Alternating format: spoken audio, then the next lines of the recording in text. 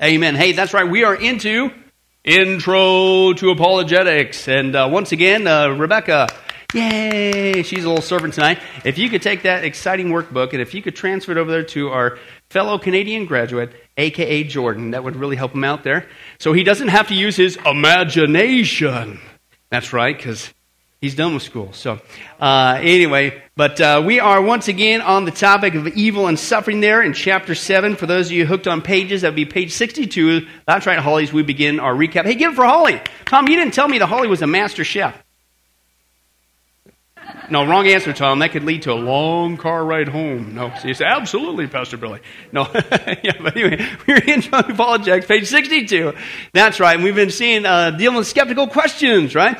And people always want to be skeptical about God's existence. So we've already dealt with everything has a beginning, which implies a beginner, i.e. God. Everything has a design, which implies a designer, i.e. God. Well, what about evolution or evolution, whatever you want to call it? No, that's not true. It's bankrupt. And we took a 42-week detour on that, going really deep in. Then we came back and says, no, here's another argument for the existence of God. Everything has morals. Where'd that come from? Moral lawgiver, i.e. God. And then people say, well, okay, yeah, what about the Bible? Don't you know the Bible is just a book whooped up by man full of contradictions and errors, and it's no different than any other? No, that's not true, as we went into that big time. Then people come out and they throw out the little card, so to speak, as if they got you. Aha, Christian, God can't be real because there's evil and suffering. That's what we're on. The skeptic there. Now, page 62 is a recap. We saw that this is actually a good question. It's not a question that you should run from or shy away from. Even the biblical authors, they ask the question, God, why? Why am I going through this? Anybody ever ask that? All right, the rest of you are lying. But anyway, so we'll move on. But we saw that, hey, listen, first of all, God's not the author of suffering, okay? Satan is, okay? Evil, okay? It came from him, not from God. Number two, we saw the Christian response is, hey, listen, God's not up there wringing his hands, just wishing he could do something. He's already done something about it. We saw that he's already judged it. He put a limit on it. He made a way out of it. And he appointed a day called Judgment Day when he's going to put an end to it. And that's good news, okay? And then we flipped it around and says, okay, fine. So that's you coming at me saying, we got you, Christian. There is no God because of that. And I just gave you an answer that explained it, okay? But let's flip it around for you. Hinduism, Taoism, Buddhism, Christian Science, Unitarians, just to name a few. What's your version of why is there evil and suffering? And they say, it's just an illusion. Really? So you're going to tell that to somebody who got raped? Or somebody's family who got murdered. It's just an illusion. And I got a problem. Then we saw with the atheists. They're the ones that, we got you now. Actually saying that there is no God based on the belief that there is evil versus good proves the existence of God. It goes back to the moral argument. How could you say that there's a good or evil unless there's a universal moral law inside of us letting us know that? And then, so it actually proves the existence of God. And then we say, okay, well, fine, then flip it around. Not only proves the existence of God, the very fact that you would actually make that claim, okay, what's your answer? As we saw before, as gross as it is, this is the bottom line with evolution. This is why it spawns so much evil. That the reason why there is evil is just because no reason at all. You attack me and say, I have no reason, and it disproves God when it proves God, and I give you lots of reasons what God is up to. But the only reason you can come up with this is it's just completely a blind, pitiless chance, and we're just a bag of chemicals dancing with DNA. And that's what you're going to explain to somebody who's suffering in the hospital or with rape? What? And I'm the one with the problem? I don't think so.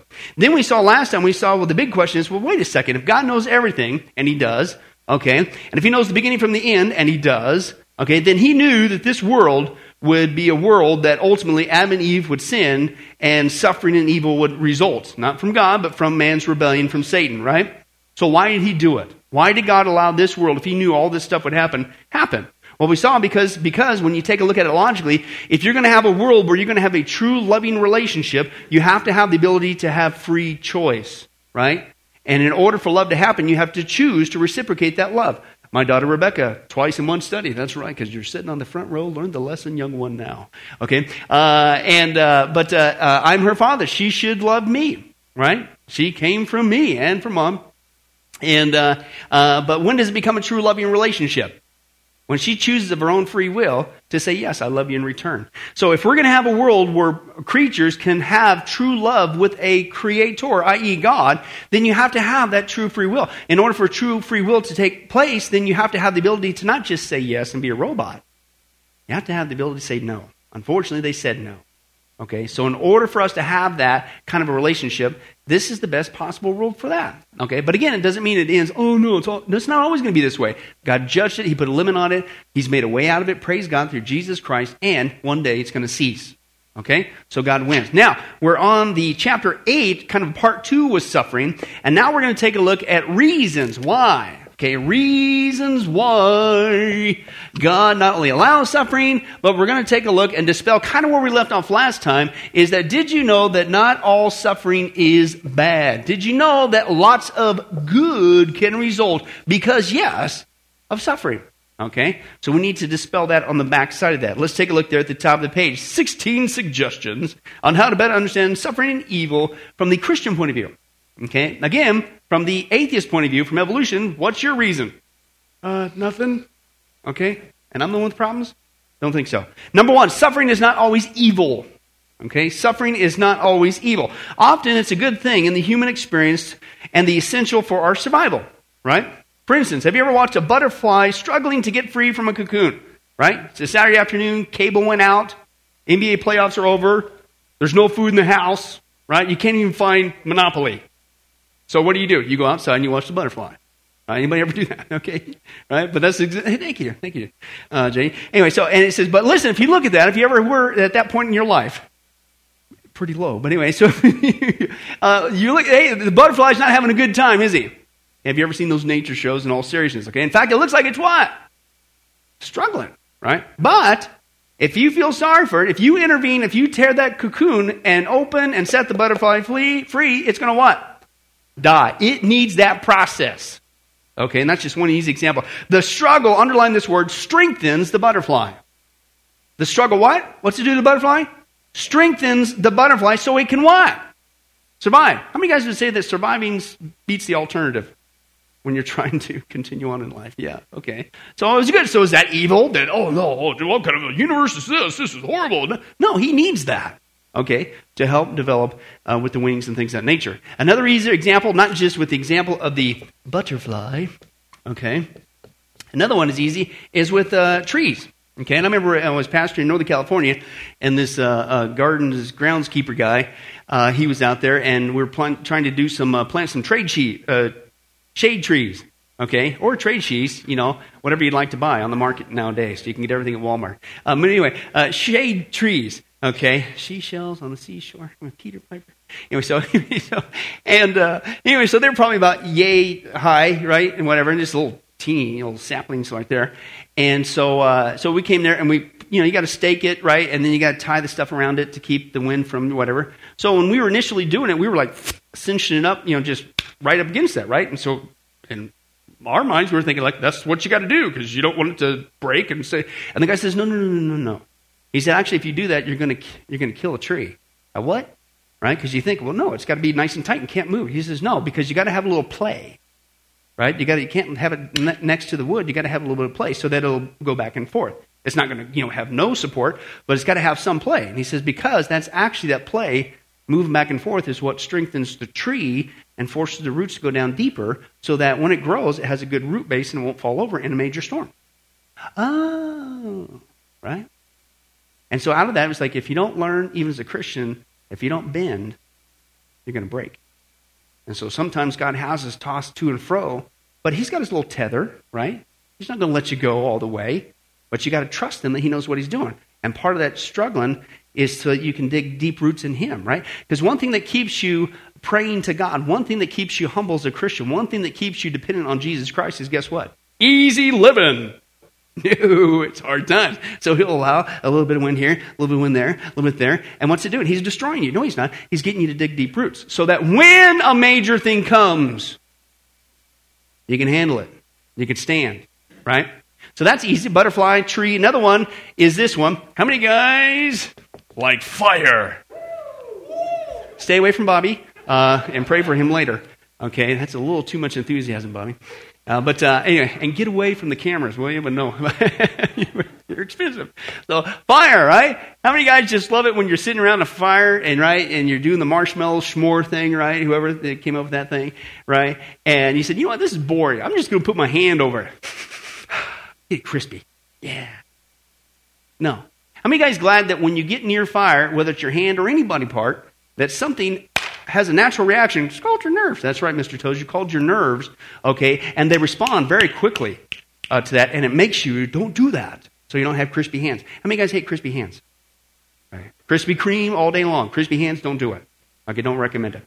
Okay, no, right? So how many guys glad that that worked? So is that bad that God designed us to have nerve endings that work, that not just with fire or pain or stuff like that? And did you know, we talked about this before, did you know there are actually people who have problems with their bodies with nerve damage that they actually have to be careful even in taking a bath? They can literally scald themselves because they can't feel if the water's too hot, right? So that's not bad. It's not bad to have a reaction, against fire and things of that nature. How many guys are so glad that when you were growing up, okay, and you were out in the street, okay, and you were doing your thing, and that mom and dad, they saw that there was a vehicle coming about 2 blocks down, headed your way, going super fast, okay? How many guys are glad that mom and dad went, "Get out of the road!" and screamed at you, maybe even yelled at you, right? And you still didn't even see it coming, but the very fact that they screamed at you, what you thought, "Oh no, they found what I did in my room." No, that wasn't what it is. They trying to get you out of the way of the car, right? You might be glad right now. Initially, it was like, ah! But he might be glad about that, right? Yeah, okay. In fact, did I tell you about Billy dancing on the carpet one time in New York? Oh, that was wild. I guess this goes along with the diet corn from last week. Okay, he's in New York. Well, how old was he? About 3 or 4? Yeah, he was still in his diapers. He's not here tonight. I can talk. He'll kill me when he gets older. But he's out there. We're inside the house, right? And we just got done putting new carpet in the house. And so all the old carpet in New York, they let you put anything out by the street, and they let you come pick it up. You don't have to go to the dump or stuff like that, by and large. And so there was rolls and rolls of carpet all out by the street. And we lived at an intersection, major intersection right here in the neighborhood there. So there's a lot of traffic, going there. And so we're inside the house. And the day before, we had gone to Burger King. And he got one of those hats, one of those crown things, right? And so he loved that crown, right? 3 years old, he's got his crown, Burger King crown, right? And so next thing you know, we're inside the house. All of a sudden I hear horns going off like that. And then I hear people go, "Yeah, whoa, yeah." And I go, "Whoa, what's going on?" Because right next door there was like a high school, and they used to play football games. And I'm going, okay, it must be a game getting ready to start or something. But just kept going, look at her. So I look out the front window. It's Billy in his underwear with his Burger King crown on going, and he's dancing. He was awesome. And everybody was like, they were honking to him, like they were encouraging him, "Keep it up, yo." So there's Billy out there. He's had the crowd in his hand. It's like, and obviously he takes after Brandy's side of the family. And so it's, "Get in the house," right? So he may not appreciate it when I told him at that time. But when I show that video to his girlfriend later, he'll appreciate. But you may be glad that when you're doing something goofy or doing something dangerous and somebody yells at you, "Get out!" Right? Is that a bad thing? Right? So not all pain is bad. Not all evil, not all suffering is evil. Okay? And we see that, okay? But see, that's what our world does. And that's why they come at you and I, the Christians, say, "Oh, we got you now. Why is there all this evil?" First of all, you can't even answer, and you have no answer. Right? And then some people actually say, "It's an illusion." Okay? But first, your misnomer is that it's all bad. It's not. And God is so powerful, he'll take even that which is headed towards us as bad, and he'll turn it around for good. We'll get to that in a second. So number one, it's not always evil. Number two, suffering can develop your character and lead you to what? Maturity. Okay? Consider it pure joy, my brothers, whenever you face trials of many kinds, because you know that the testing of your faith develops perseverance. Okay, what do we see? The hupomeno. It's where we get hypodermic needle under the skin, and that's literally the pressure that's in the Greek there. If you could pressure like Atlas, the Greek guy, Atlas, who had the world on his shoulder, and so that's what it is. It's like, listen, God gives you that ability over time, right? It takes a lot of strength, but you're able to, over an experience of time, you can handle this pressure. Am I glad? Right? That you don't just crack the very time you go through a hard time. But where's this strength to keep going and keep moving forward and not quitting and not turning? Where's that? That's perseverance. How do you learn that? Through hard times. How many guys wish that when you decide, "I'm going to get in this shape," right? Right? Like Ryan, right? What do you think? Pumping iron, looking cool and all that neat stuff. Right? How many guys wish that you could just, you know what, tomorrow I'm going to start working out, right? And then you wake up the next day and I was going to say and look like Pastor Billy, but I didn't want to Yeah, didn't want to discourage him. And so you get all right. It doesn't work that way, right? How does it happen? Well, after you go to the gym one time, poof. No, that'd be kind of cool, right? 1 week, and you're so buff, you're using car wax on you. No, what? Okay, no, it takes what? Over time, resistance, a lot of work, right? And if you don't quit, what happens? Payoff comes, right? Spiritually, that's what God is doing oftentimes with our troubles. Did you know that? We don't see the barbells, we don't see the weights, but every day you get up and you got to get up out of bed. I do. Okay, here it comes. Okay, good. Okay, good. Okay. You get the next day, and you may not see the benefits of that day. In fact, you might spiritually ache that day. But you keep it up and you don't quit. Guess what? You get to become strong in Christ. Anybody ever pray, oh God, please make me into a strong Christian? What do you think he's doing?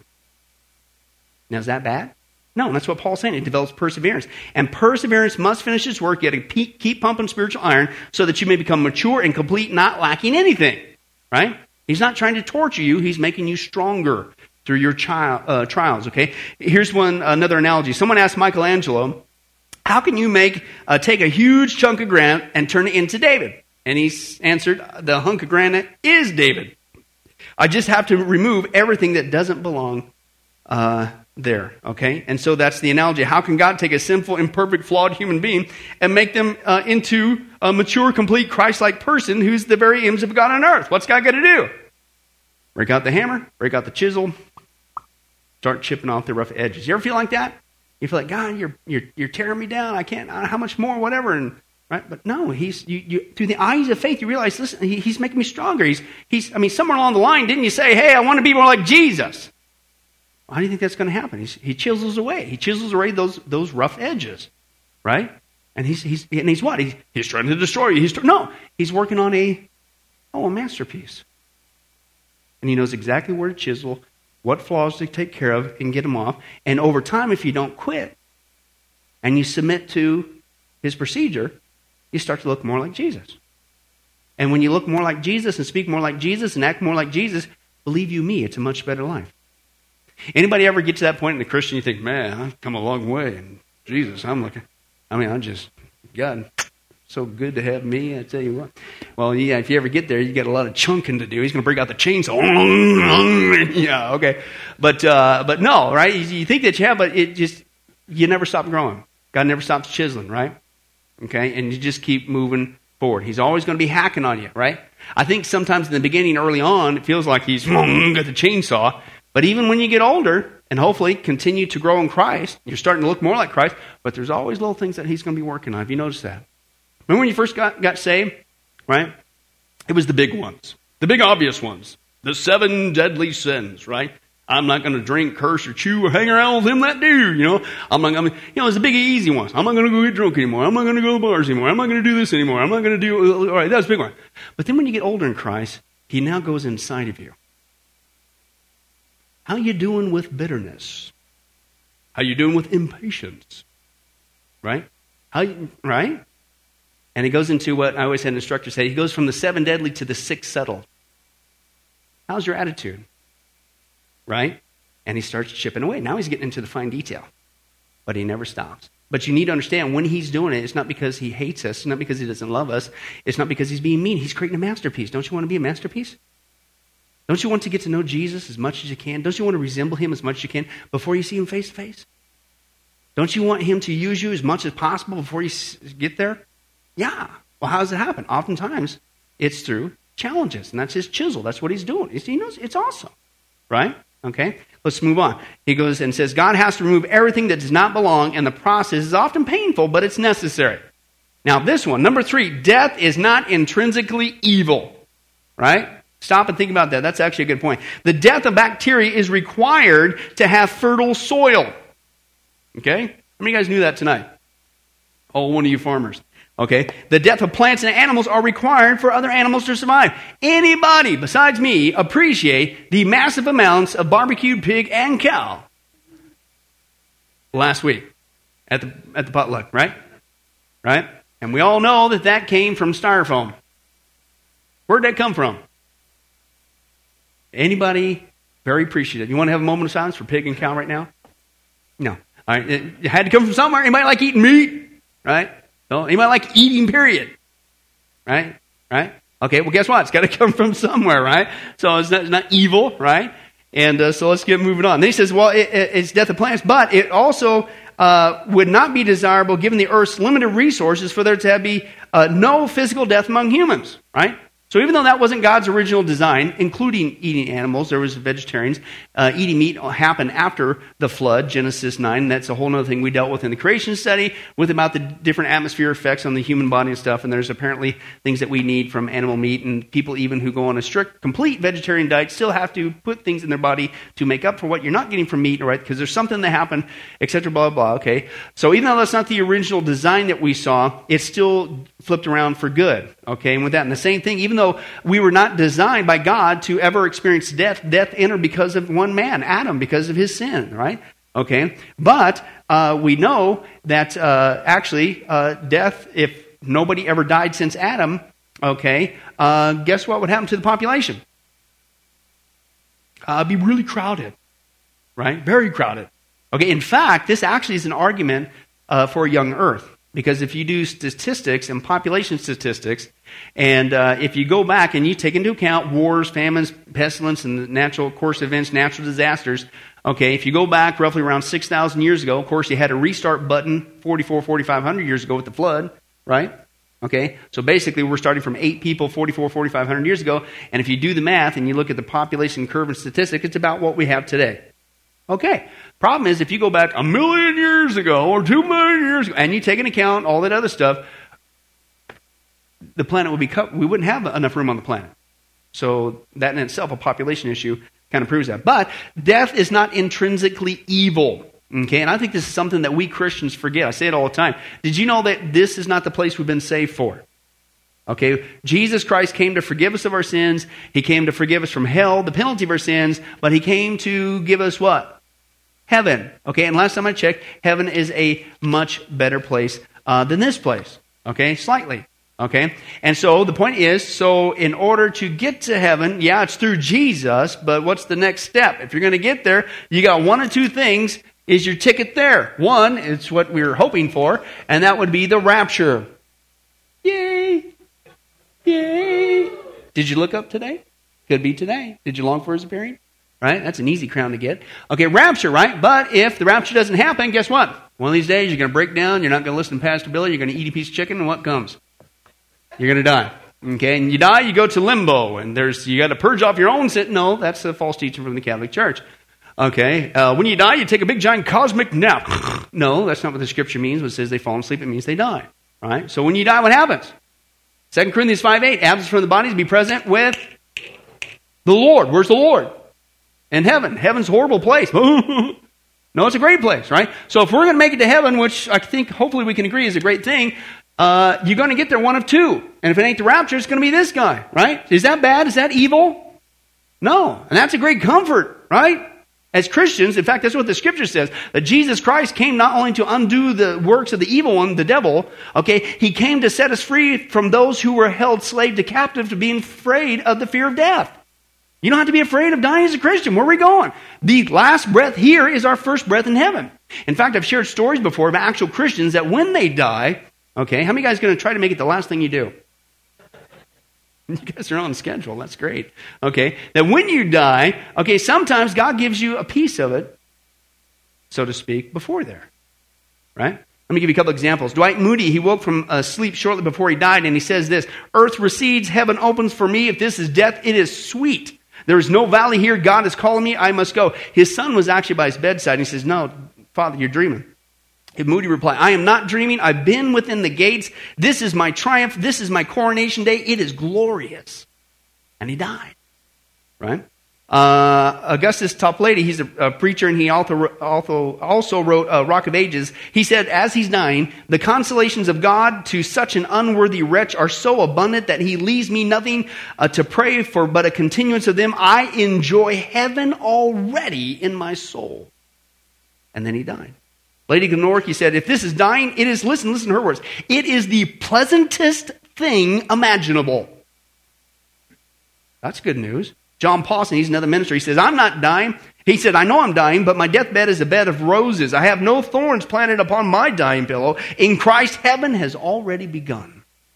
Adoniram Judson, he's a famous missionary in Burma. He says, I go with the gladness of a boy bounding away from school. Jordan, you want to show us the Canadian shuffle or what you did when you graduated? He's dying, and that's his attitude. Yeah, graduation. Wow.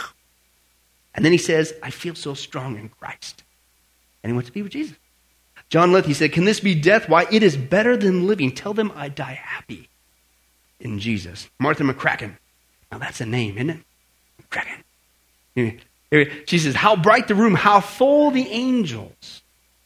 In fact, that actually happened to a lady at another church in Northern California I was pastoring at, and her name was Ann Delegano. And she had diabetes and heart things, and we'd walk with her through all that stuff, and heart valve transplants and all that stuff. And it was the wildest thing. She survived all that, and then she had a cat scratch her, and she came down with that flesh-eating disease. Can you believe that?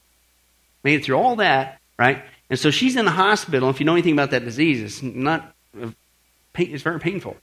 And literally, it was just, her stomach was just, they were just trying to, it was too, it's in her, if you get it on the foot, you can amputate, but it's in her stomach, and so she's dying, right? And the last 36 hours before she died, here's what she was experiencing. Now, on the outside, you're thinking, man, this has got to hurt. But what she every time somebody would walk in the room, nurses, whatever, she would sit there and she says, can't you hear the music? Don't you see the angels? This is beautiful. And she was in a whole other world for the last 36 hours in the midst of that. Anyway, that was true. I've been there. Mary Frances says, oh, I wish I could tell you the joy I possess. The Lord does shine with such power upon my soul. Sir David Brewster, he's the scientist and the inventor of the kaleidoscope. So when you get to heaven, you can say, dude, thank you for getting me to waste $5 at Dollar Tree. And I thought it was supposed to be for $1, but it's $5. And it was cool for about 14 seconds. And then I put it down and it stayed on the shelf and I sold it for 50 cents at a garage sale. The kaleidoscope, you ever get one of those babies? How much fun did that last for you? 3 seconds. See, as bad as I thought. Yeah. But anyway, so this guy, he invented it, right? And he says, I will see Jesus. I shall see him as he is. I've had the light for many years. Oh, how bright it is. I feel so safe and satisfied. Right? Yeah, it's just so evil for God to let his children go in this manner. It's just rotten. It's just, no. And oftentimes he gives them a taste of heaven before they get there. And this is a Muslim woman. Her child had died at 16 years of age, and she goes up to the Christian missionary, and she says, what did you do to our daughter? She says, we didn't do anything, but the mother persisted. She says, oh, yes, you did. She died smiling. Our people don't die like that. And the girl, apparently, true story, had found Jesus Christ, accepted him as Savior, and only a few months before. Right? Profound witness to that. And finally, a Chinese communist to whom many Christians have been executed said to a pastor, I've seen many of you die. The Christians die in a different way. What is your secret? Yeah, it's because oftentimes God gives us a taste before there. But again, we don't have to be afraid of dying. Right? I like Ravi Zacharias, he brought the point up one time. He said, you got to realize, you got to put yourself in Lazarus' shoes. You know, Lazarus, not the rich man Lazarus, the parable, Luke 16. But Lazarus, Mary and Martha's brother, right? And he died, right? And he was in the grave for 4 days. You know why it was 4 days? Right? Jewish custom believed a superstition, but they believed in that day that the spirit of a person hovered the body for 3 days. And so there might have been a chance. Jesus waited, when even your superstitious hope is gone. Then he shows up. Isn't that cool? Nice little nugget there. Right? So he shows up, right? He's already got the grave clothes on. He's all wrapped up, if you know anything like that. And so Jesus, he comes forward, right? And so he literally had experience. He went to Abraham's bosom at that point, in paradise, right? At that point. And now when you and I die, absent from the body, straight to be with Jesus at the right hand of the Father. But anyway, so he really died. He experienced death, right? And then Jesus, 4 days later, calls him back, and it's back to life on earth, right? Now, later if you read in the scripture, I forget where it's at, but it's in the gospel, it's just a little line there, and it talks about how after Lazarus raised from the dead, and Jesus, they're eating, having a great time partying, because this was awesome. People were blown away, and rightly so, right? We know this guy was dead. In fact, he was dead for 4 days. It was impossible, right? And then it said like the Pharisees and the scribes or whatever, they looked for a way to take him out. Because it was too powerful witness. Because how do you deny this? This guy's alive, and Jesus did it. Can't have that, right? Okay, but he goes and extrapolates on that verse. He goes, well, wait a second. So that means that somebody was after Lazarus to kill him again, right? And he says, can you imagine Lazarus' attitude this time, though? They come up to you, hey, you better knock it off talking about Jesus, or we're going to kill you. Really? Yeah, bring it on, right? I mean, you talk about really having no fear, right? Because he's been there, done that, right? But as Christians, we know that we don't have to be afraid of that, right? Death is not intrinsically evil, okay? It's a side effect of that, but through Jesus Christ, we've been given the way out, and we're headed to heaven. That's awesome. Okay, top of the next page, okay, number 4. But what about the death of a child? Right? Sometimes that'll be thrown in our face, right? What kind of a God is this, that he'd allow that little child to go through all this? Well, let's take a look at that. If God is good and can do anything, then how, Christian, do you explain the death of a child? Okay, it's actually a good question. First of all, let's flip it around before we get into the Christian response. Okay, if you're an atheist, if you're an evolutionist, okay, I'll answer yours, but flip the script. How do you answer that? Oh, that's right.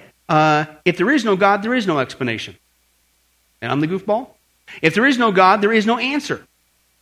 I'm the one with the problems? You know? Would it be right for me at that point to do what you just did to me? We got you, atheist. Right? You have no explanation, no answer. And if there is no God, when a child dies, listen, there is no hope for the family to ever see that child again. How do you comfort somebody?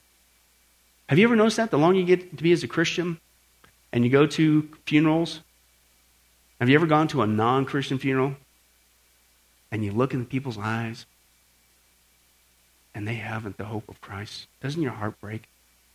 They don't have what we have, right? And if God's not real, if you really want to believe in evolution, is that okay? That's your game, that's your thing, right? I'll give you evidence to the contrary, but no wonder people are so hopeless. No wonder people are so afraid of dying and death. Right, and do crazy things. However, from the Christian point of view, when a child dies, the family can still have hope, peace, strength, and comfort. Here's 4 reasons why. Number 1, God created, is your first blank there. God created the child's life, and he has the power to give the child life again. The Bible tells about a man named Lazarus who died. His sister Martha went to Jesus and said, Lord, Martha said to Jesus, if you'd been here, my brother would not have died. But I know that even now God will give you whatever you ask. And Jesus said to her, your brother will, no maybes about it, your brother will rise again. And Martha says, yeah, I know he'll rise again at the resurrection at the last day. And Jesus said, no, I am the resurrection and the life. He who believes in me will what? You will live. Not maybe, you will live, even though he dies. And whoever lives and believes in me will never die. Do you believe this?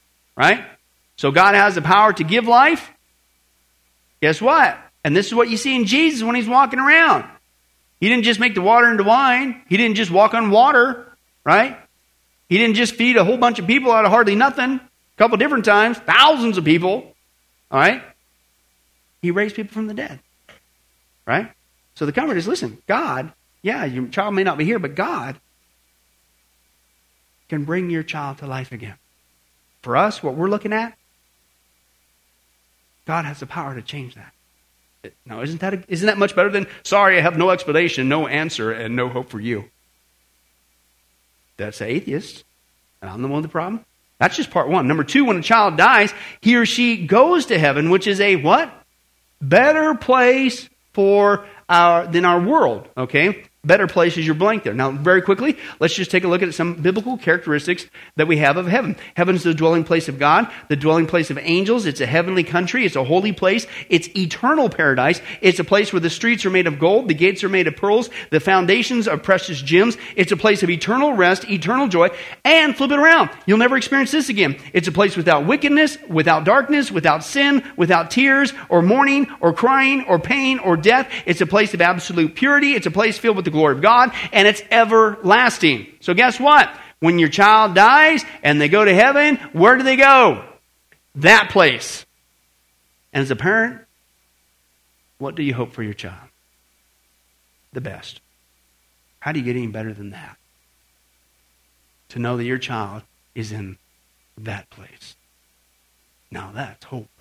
That's strength. Oh, I'm sorry. Let me flip around. What's your explanation again? Oh, I have no explanation. I have no answer, and there is no hope. Again, I'm not suggesting we do this, but could we not flip it around and do what was done to us? Ha ha ha, I got you now, atheists. What kind of an answer do you have? You have nothing, right? Oh, but it gets even better because you're thinking, well, wait a second. How do we know the child is in heaven? Well, let's examine that biblically. The Apostle Paul stated, for me to live is Christ and to die is gain. If I am to go on living in the body, that'll mean fruitful labor for me. Yet, what shall I choose? I don't know. I'm torn between the two, right? I desire to depart and be with Christ, which is way worse off because I'm afraid of dying. No, because it's much better. Paul was caught up to the third heaven. He got a little taste of it too, right? Wow, right? But heaven is far better, and we just saw those things. Now, how do you know, though, of a child, right? Well, let's take a look at a couple of passages here. The first one is Deuteronomy chapter 1. Open your Bibles, if you will. Deuteronomy chapter 1. This is where the theological term comes in, the age of accountability. Deuteronomy chapter 1. Right on. This is typically where unfortunately, the enthusiasm starts to wane in your yearly adventure to say, I'm going to read through the Bible this year. And you make it through Genesis and Exodus. Leviticus. What? Deuteronomy, I heard this already before. That's what it means. Deuteros Namas, second telling of the law. You have heard it before. But anyway, keep reading. But anyway, so right here's a great nugget right in the first chapter. Okay, it talks about what's called the theological term, the age of accountability. Right? How do we know that if a child, young child, who doesn't know right from wrong, right? How do we know they actually went to heaven? What about the babies who were murdered in the womb? They're real life babies. How do we know they went to heaven? Well, let's take a look. This is just one passage dealing with this. Deuteronomy chapter 1. And let's take a look at 39 here. And he says this. As we get there, he says, and the little ones that you said would be taken captive, your children who what? Who do not yet know good from bad, i.e. right and wrong, they what? They're going to suffer judgment like the rest of you? No. They didn't know right from wrong, good or bad. They will enter the land I will give it to them, and they will take possession of it. So God didn't hold the little kids who were young enough to not know right from wrong, good or bad, because, again, how could you hold them accountable when they didn't know? God's just. He's righteous, right? So that wouldn't seem to be, quote, fair if what did they do, right? Oh, and I've actually heard some people say, well, maybe if they're aborted, they didn't have a chance to respond to Jesus, and so they're going to hell. What kind of a God is that? As crazy as that sounds, okay? No. And here's the deal. Then people want to, and I think now you're going too far, right? And they'll say, well, and that magical age of accountability is 13. No, it's 8. No, it's 6. No. And my thing is, listen, every child's different. Have you noticed that? So I don't think there is a magical age. Some kids are more mature early on, some later. But there's at some point, when what you're doing is wrong. You're accountable. Maybe it is 4. Maybe it's 3. I don't know. Right? Maybe it is 6 for some. I don't know. And that's the urgency that we need to share the gospel even with kids. And that's why kids ministry is so important, right? Okay. But that's one accountability. But wait a second. So let's go look at another passage and we'll move on. 2 Samuel 12. And this is where we have the account of David. He lost a child. All right? And so what's David say about that? Okay? 2 Samuel chapter 12. If you find 1 Samuel, what do you do? Okay, then you keep going. That'll work. And but 2 Samuel 12 and verses 21 through 23. I might grab a little bit more than that, though, as we grab the context of what's going on here. And let's go on and... there we go. Let's start with verse 18, it looks like. 18. And on the 7th day, the child died.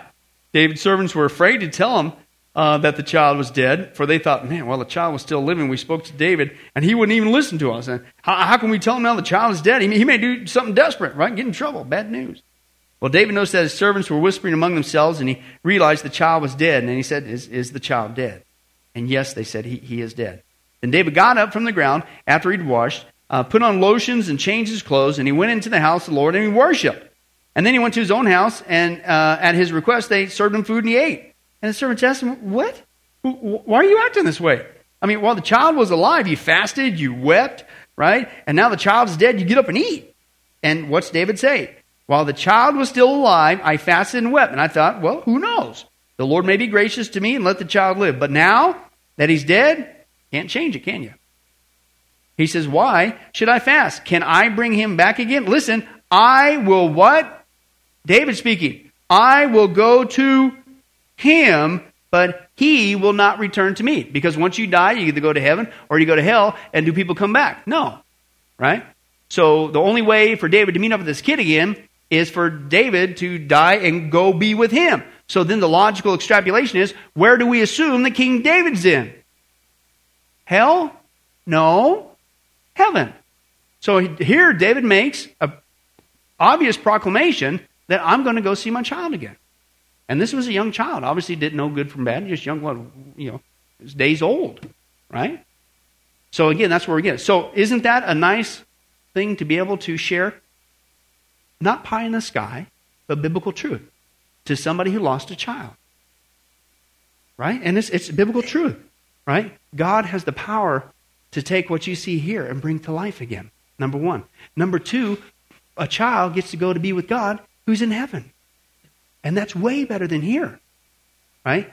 Number three, okay, we can have that guaranteed if your child is that. Now, again, that's the age of accountability, and we don't know where that's at. But isn't that wonderful? I've actually had to do that once again back in Northern California. The hardest funeral I ever had to do was a young couple, and they were having trouble for years having children.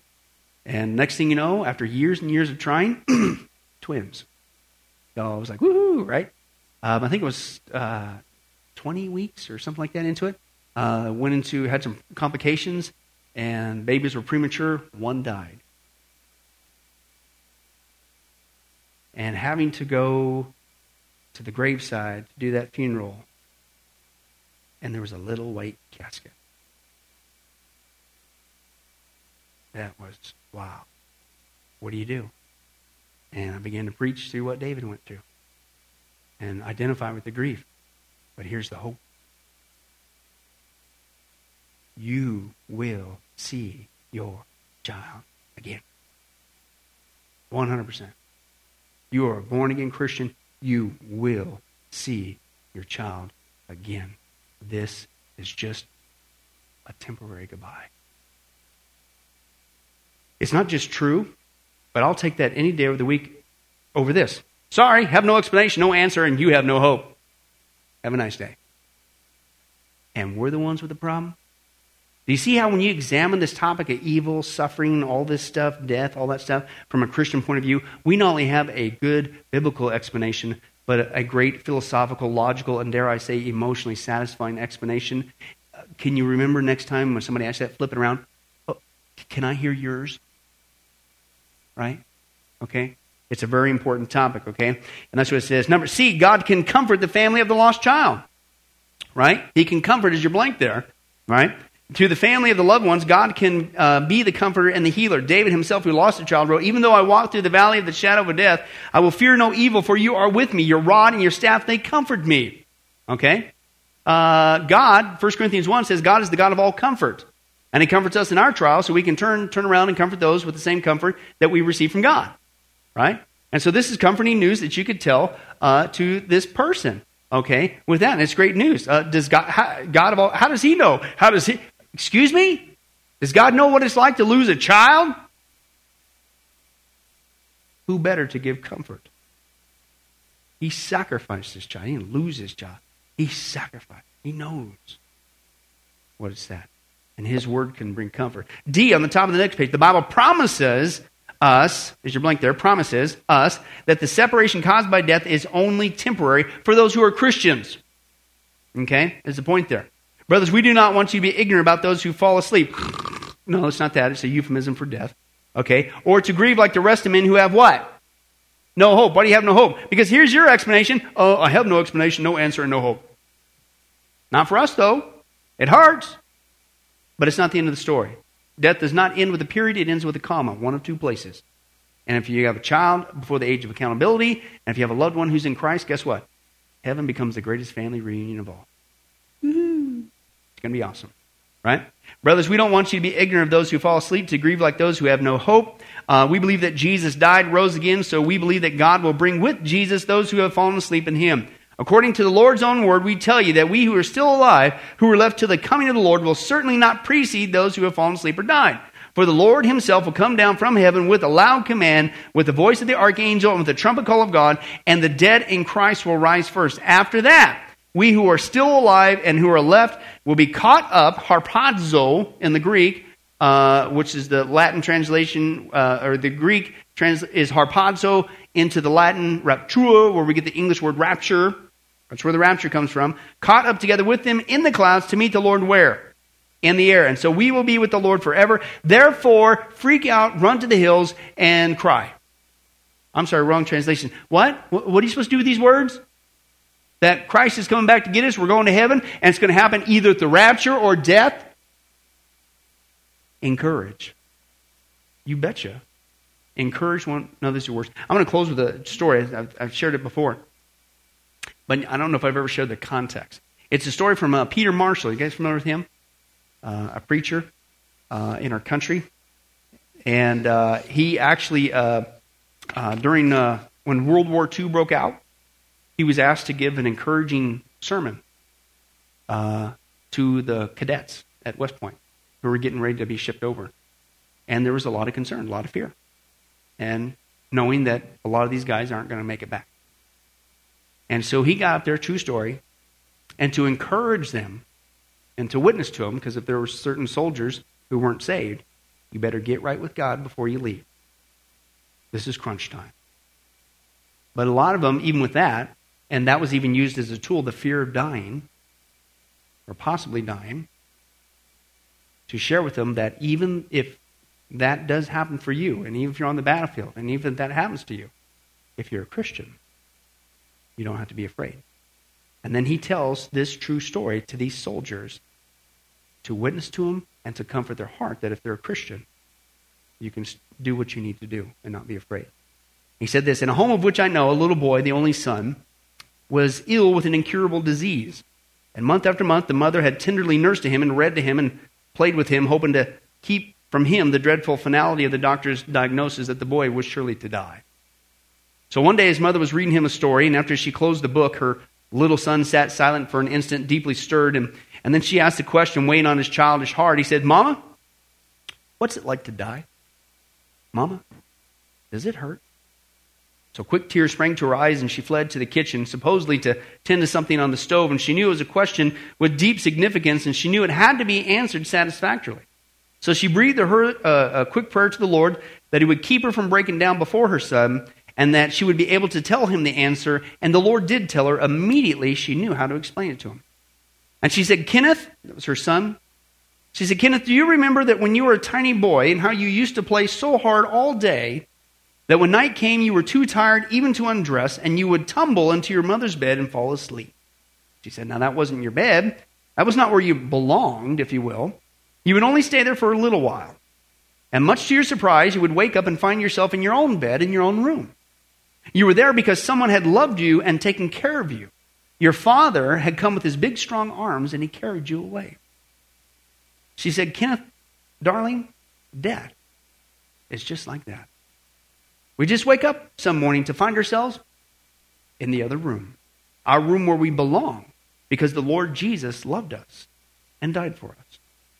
The lad's shining face looked up into hers, told her that the point had gone home, and there would be no more fear, and he never questioned again.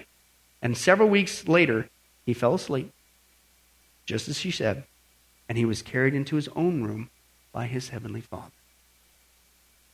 That's the story he shared to these young cadets getting ready to face the horrors of World War II. Not only to lead them to Christ, but ultimately when you get into positions like that, no atheists in foxholes, you need to know for sure that you're right with God. And if you're going to die doing what you got to do, that you're just going to go to the other room. And God's going to take care of it. What a message of strength and conviction for those who are getting ready to face death for our freedom. Almost like Memorial Day is coming up. So, interesting. I'll take that any day of the week over. What's the alternative? I'm sorry, I have no explanation, no answer, no hope. See you guys. Be encouraged. And we're the wackos, right? I love teaching on this stuff. This is one of the big ones. Ha, ha, ha, ha. But when you examine it, just like the other skepticism, flip it around. You not only have a fantastic answer that's true, but you expose you have nothing. Right? And is that really what you want to bank on? Amen? Lord willing, next week we'll continue on and take a look at even more reasons why God is doing some great things, even through our difficulty. Well, hi, this is Billy Crone of Get a Life Ministries, and I hope you were blessed with this study. But in closing, let me ask you one final question. If you were to die today, are you sure that you go to heaven and not hell? Before you answer that, let me share a couple things that the Bible says. Did you know that the Bible says that God is holy and that we are not? And the wages of our sin or unholiness is death? In other words, we deserve to die and go straight to hell and be separated from God for all eternity. This is the great cosmic dilemma. God, who is holy and we are not, how can we have a relationship with Him? The two will never mix. Now, to make matters worse, we don't even want to admit this, even though God already knows He's God. And so God, out of love, gave us something called the Ten Commandments. The Ten Commandments were not something to just memorize or stick on your wall to give the appearance of being a religious person. The Ten Commandments were God's divine X-ray, if you will, into our heart and soul to reveal this truth that we need to admit. And that is this, that God is holy and that we are not. We are disqualified for heaven. So let's take a look at that divine X-ray that God's trying to get us to realize. The Ten Commandments, the ninth one says, you shall not bear false witness. That's lying. Okay? How many guys have ever told a lie? Raise your hand. Okay? Well, if you didn't raise your hand, you just did. You just told a lie because we've all done that. Well, that makes us a liar. Another Ten Commandment says that you shall not steal. Don't ever take anything without permission. How many of you guys have ever done that? Well, you guys already said you're a bunch of liars. All of our hands should have went up on that one. If we're being honest, God already knows. Folks, we've all taken something. We've stolen something, right? That makes us a thief. Another Ten Commandments says that you shall not use the Lord's name in vain. He's not just holy, even His name is holy. Hey folks, let's be honest. If you can believe it, even the name of Jesus Christ has been turned into a common cuss word. Well, the Bible says that's a sin of blasphemy. Now we're a blasphemer. The Bible says you shall not commit adultery. And Jesus said, here's His standard. Even if you look at another person with lust in your eye, you committed adultery in your heart. Wow, so now we're an adulterer. The Bible says you shall not murder. And you might think, well, hey, at least I haven't done that one. Really? Again, the Bible says that the sin of hatred, wishing somebody was dead, okay, that's the same thing. It's akin to the sin of murder. It's just you pulled the trigger in your heart, but God sees the heart. Hey, folks, that's just 5 out of 10. How are you doing? You still think you're going to get to heaven on your own? You still think that you're qualified, that you're holy like God, and you could bridge the gap and have a relationship with Him forever? I don't think so. I mean, what did we just see? You're going to stand before God, and so am I. We all are. And we're going to have to give an account for who we are. Hey, God, let me in. I'm a liar. I'm a thief. I'm a blasphemer. I'm an adulterer. I'm a murderer. And the Scripture is very clear, folks. Such people as these will not inherit the kingdom of God. We're in trouble. But folks, here's the good news. The Bible says that if we would just admit that, that's the first step. To admit that God is holy, that I'm not, I'm disqualified for heaven, I need a Savior. If we would admit that and then ask for the Savior to save us. That's what God was doing with Jesus. God gave us His Son, Jesus Christ. He took the death penalty in our place so that we could be completely forgiven of everything we've ever done and be made holy through Jesus so that we can now have a relationship with God both here and now and forever in heaven. We can become qualified. The word that the Bible uses is a word called pardon.